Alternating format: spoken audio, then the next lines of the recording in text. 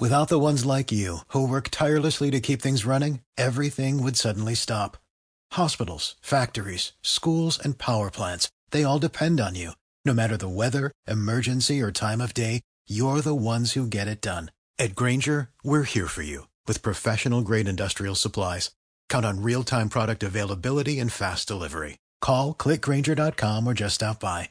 Grainger, for the ones who get it done.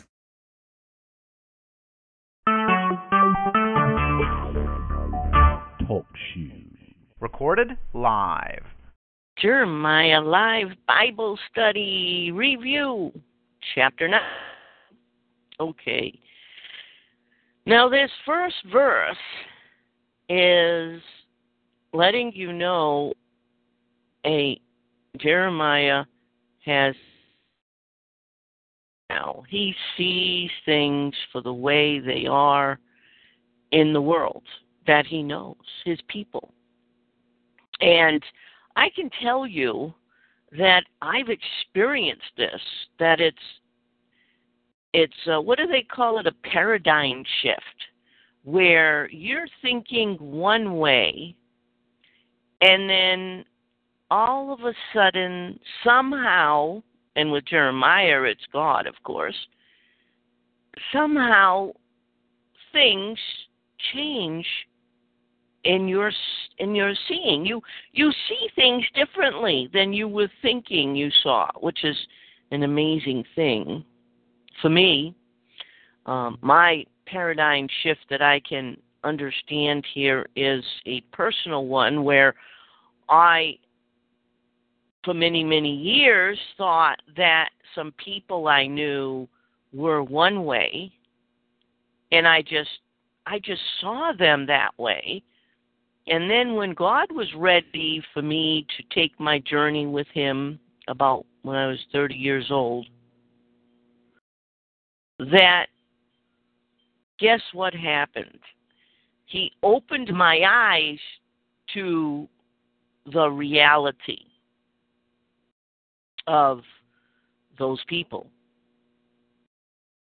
I mean, and it was sad. That's all I can describe it as, is sad. It was like, what? Really? Huh? Wow. And all this time I was thinking, all these years, I was thinking this way. Well, that's what Jeremiah is going through. Right here, verse 9. Chapter 9, verse 1. Let's read Jeremiah's words. Oh, that my head were waters and mine eyes a fountain of tears, that I might weep day and night for the slain of the daughter of my people. Yes. In Jeremiah chapter 9, we see that Jeremiah sees things for what they really are concerning his people. It upsets him.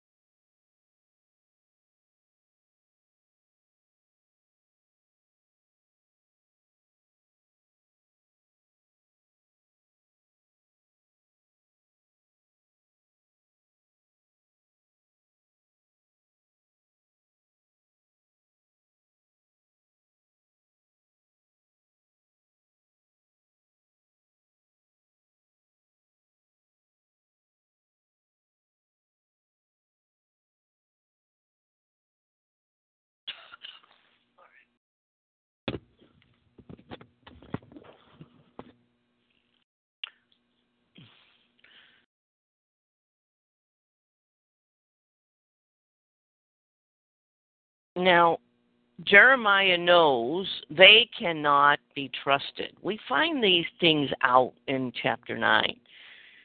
It's an eye-opening experience. And we experience this a lot in Christianity with people that we thought were, really interested in what God wanted us to do, and really interested in doing the works of God, but you can't trust them. They say one thing, but their actions are completely different. So Jeremiah knows they cannot be trusted. And Jeremiah is so upset at his people that he wants to run away if he had a place to go. Listen, verse 2. Oh, that I had in the wilderness a lodging place of wayfaring men, that I might leave my people and go from them. For they be all adulterers, an assembly of treacherous men. Understand?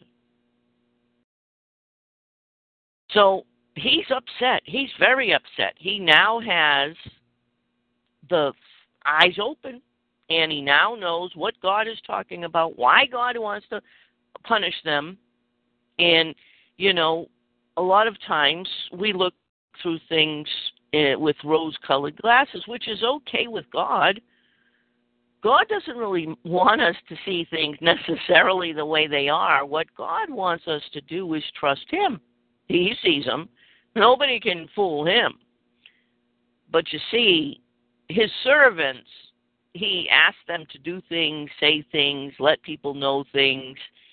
And, hey, if God says to do it, then do it.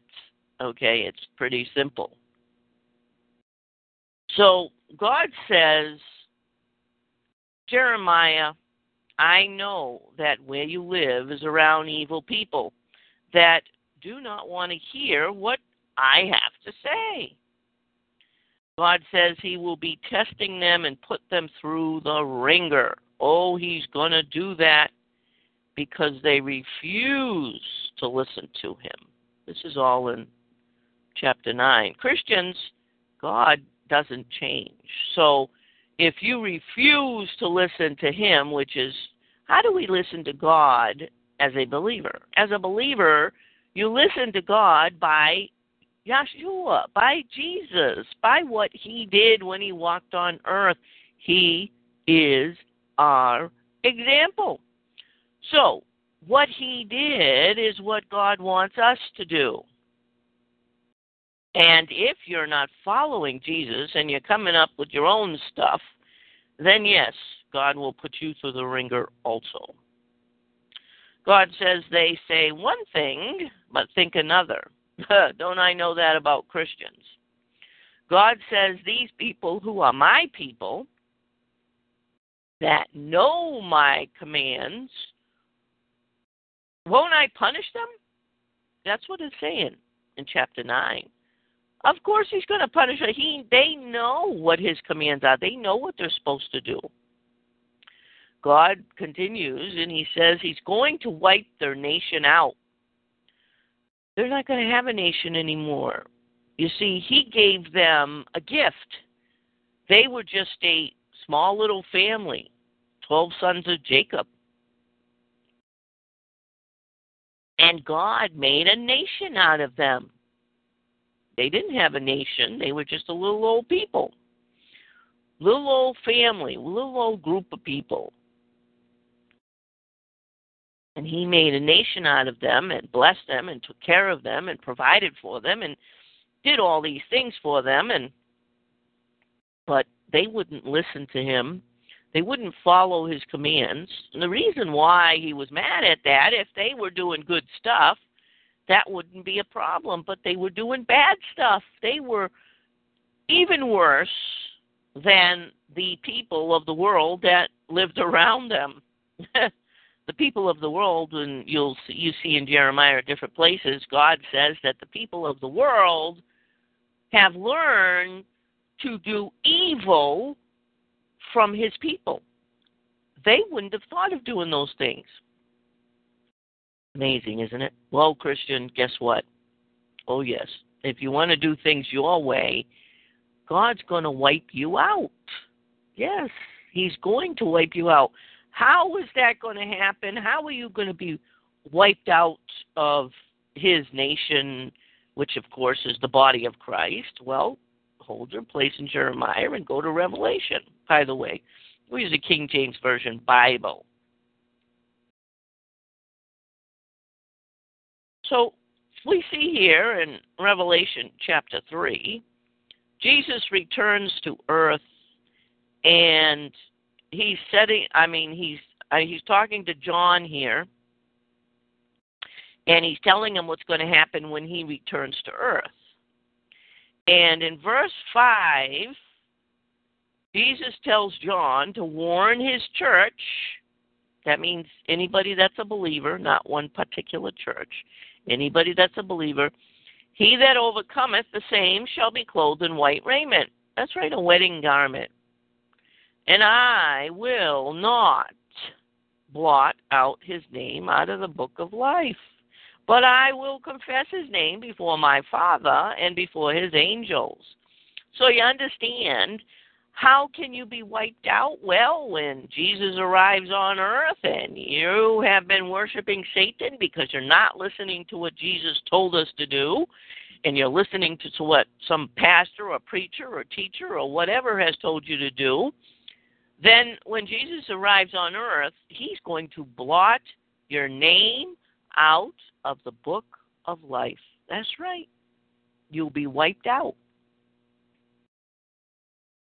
God says that they had the truth but followed their own thoughts or other people's thoughts. See, that's what's going on here in chapter 9. That's what God is saying. It's the same thing, Christian, for you. God says their punishment will be to be destroyed. Absolutely. Israel was going to be destroyed completely as a nation. Judah, which is one little kingdom within Israel, was going to be destroyed as a nation for a certain amount of time. And of course, we know the story. Babylon comes, takes them away. They no longer have anything, and they were destroyed. And their punishment will be their nation is taken away from them. Christians, God does not change. So understand, chapter 9 is referring to your soul and not your flesh, because you are not following Yeshua. Now, in verses 17 through 22, it says, let's read it. Thus saith the Lord of hosts, consider ye and call for the mourning women that they may come, and send for cunning women that they may come. And let them make haste and take up a wailing for us, that our eyes may run down with tears and our eyelids gush out with waters. You see, Jeremiah he was crying, and God wants Israel to cry, to know what Jeremiah understands now. For a voice of wailing is heard out of Zion. How are ye spoiled? We are greatly confounded, because we have forsaken the land, because our dwellings have cast us out. Yet hear the word of the Lord, O ye women, and let your ear receive the word of his mouth, and teach your daughters wailing, and every one her neighbor lamentations. There's no hope. That's what's going on here. If you continue on the path you're on, forget it. Here, there's no hope. For death has come up into our windows and has entered into our palaces to cut off the children from without and the young men from the streets.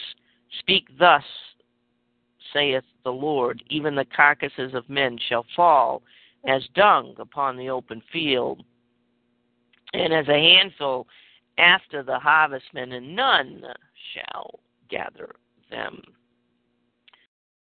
This is God explaining their nation's death. You understand, that is, it's going to die. Now, the carcasses dying in the wilderness, if you've studied Revelation, you've heard those words also. There'll be a lot of dead carcasses, and the animals will come and eat them up. That's right. That's spiritual death. In the last part of chapter 9, God gives a warning, a way out even. Then, yes, see, if you continue on the path, you better get ready for it. But guess what? there is a warning. Even then, yes, God is merciful.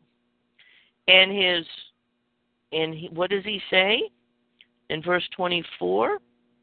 But let him that glorieth glory in this, that he understandeth and knoweth me, that I am the Lord which exercise loving kindness, judgment, and righteousness in the earth. For in these things I delight, saith the Lord. If you have loving kindness, judgment, and are righteous, God will take delight in you. You won't be taken out. Christians, this applies to you. I want you to hold your place. Go to 2 Peter. I want you to see something here, Christians. 2 Peter chapter 1, verses 3 and 4. According as his divine power hath given unto us all things that pertain unto life and godliness through the knowledge of him that hath called us to glory and virtue, whereby are given unto us exceeding great and precious promises, that by these ye might be partakers of the divine nature, having escaped the corruption that is in the world through lust. You can take on the divine nature which God wants, and Jesus showed us. Yes, Christian. See, God delights. He wanted Israel to do flesh goodness, flesh things, and he'd be grateful for that. It would make him happy. Christians, God wants us to take on the divine nature. Jesus showed us about that. Let's go to 1 Corinthians chapter 5. 1 Corinthians chapter 5. Did you know you could take on the divine nature? There's the question. So 1 Corinthians chapter 5. And I want us to go to verse 11 through 13. But now I have written unto you not to keep company if any man that is called a brother be a fornicator, a covetous, or an idolater, or a railer, or a drunkard, or an extortioner, which such an one know not to eat. For what have I to do with to judge them also that are without? Do not ye judge them that are within? But them that are without God judges. Therefore put away from among yourself that wicked person. So you understand, Paul is letting us know, keep away from sinning brethren. Do not accept them. See, that's what God was saying back there in Jeremiah. He was saying, listen, I want you to do what I want you to do, which is what is right, including judgment, which has to do with punishing people for what they're doing wrong. It's the problem with Israel was that they didn't like the punishments of God, and so they let people slide. And when you let people slide, what happens? Trouble. God says what he does for a reason. Let's go to Matthew 6. And Jesus will tell us, as believers, what the deal is for us, if we want to listen. So, Matthew chapter 6.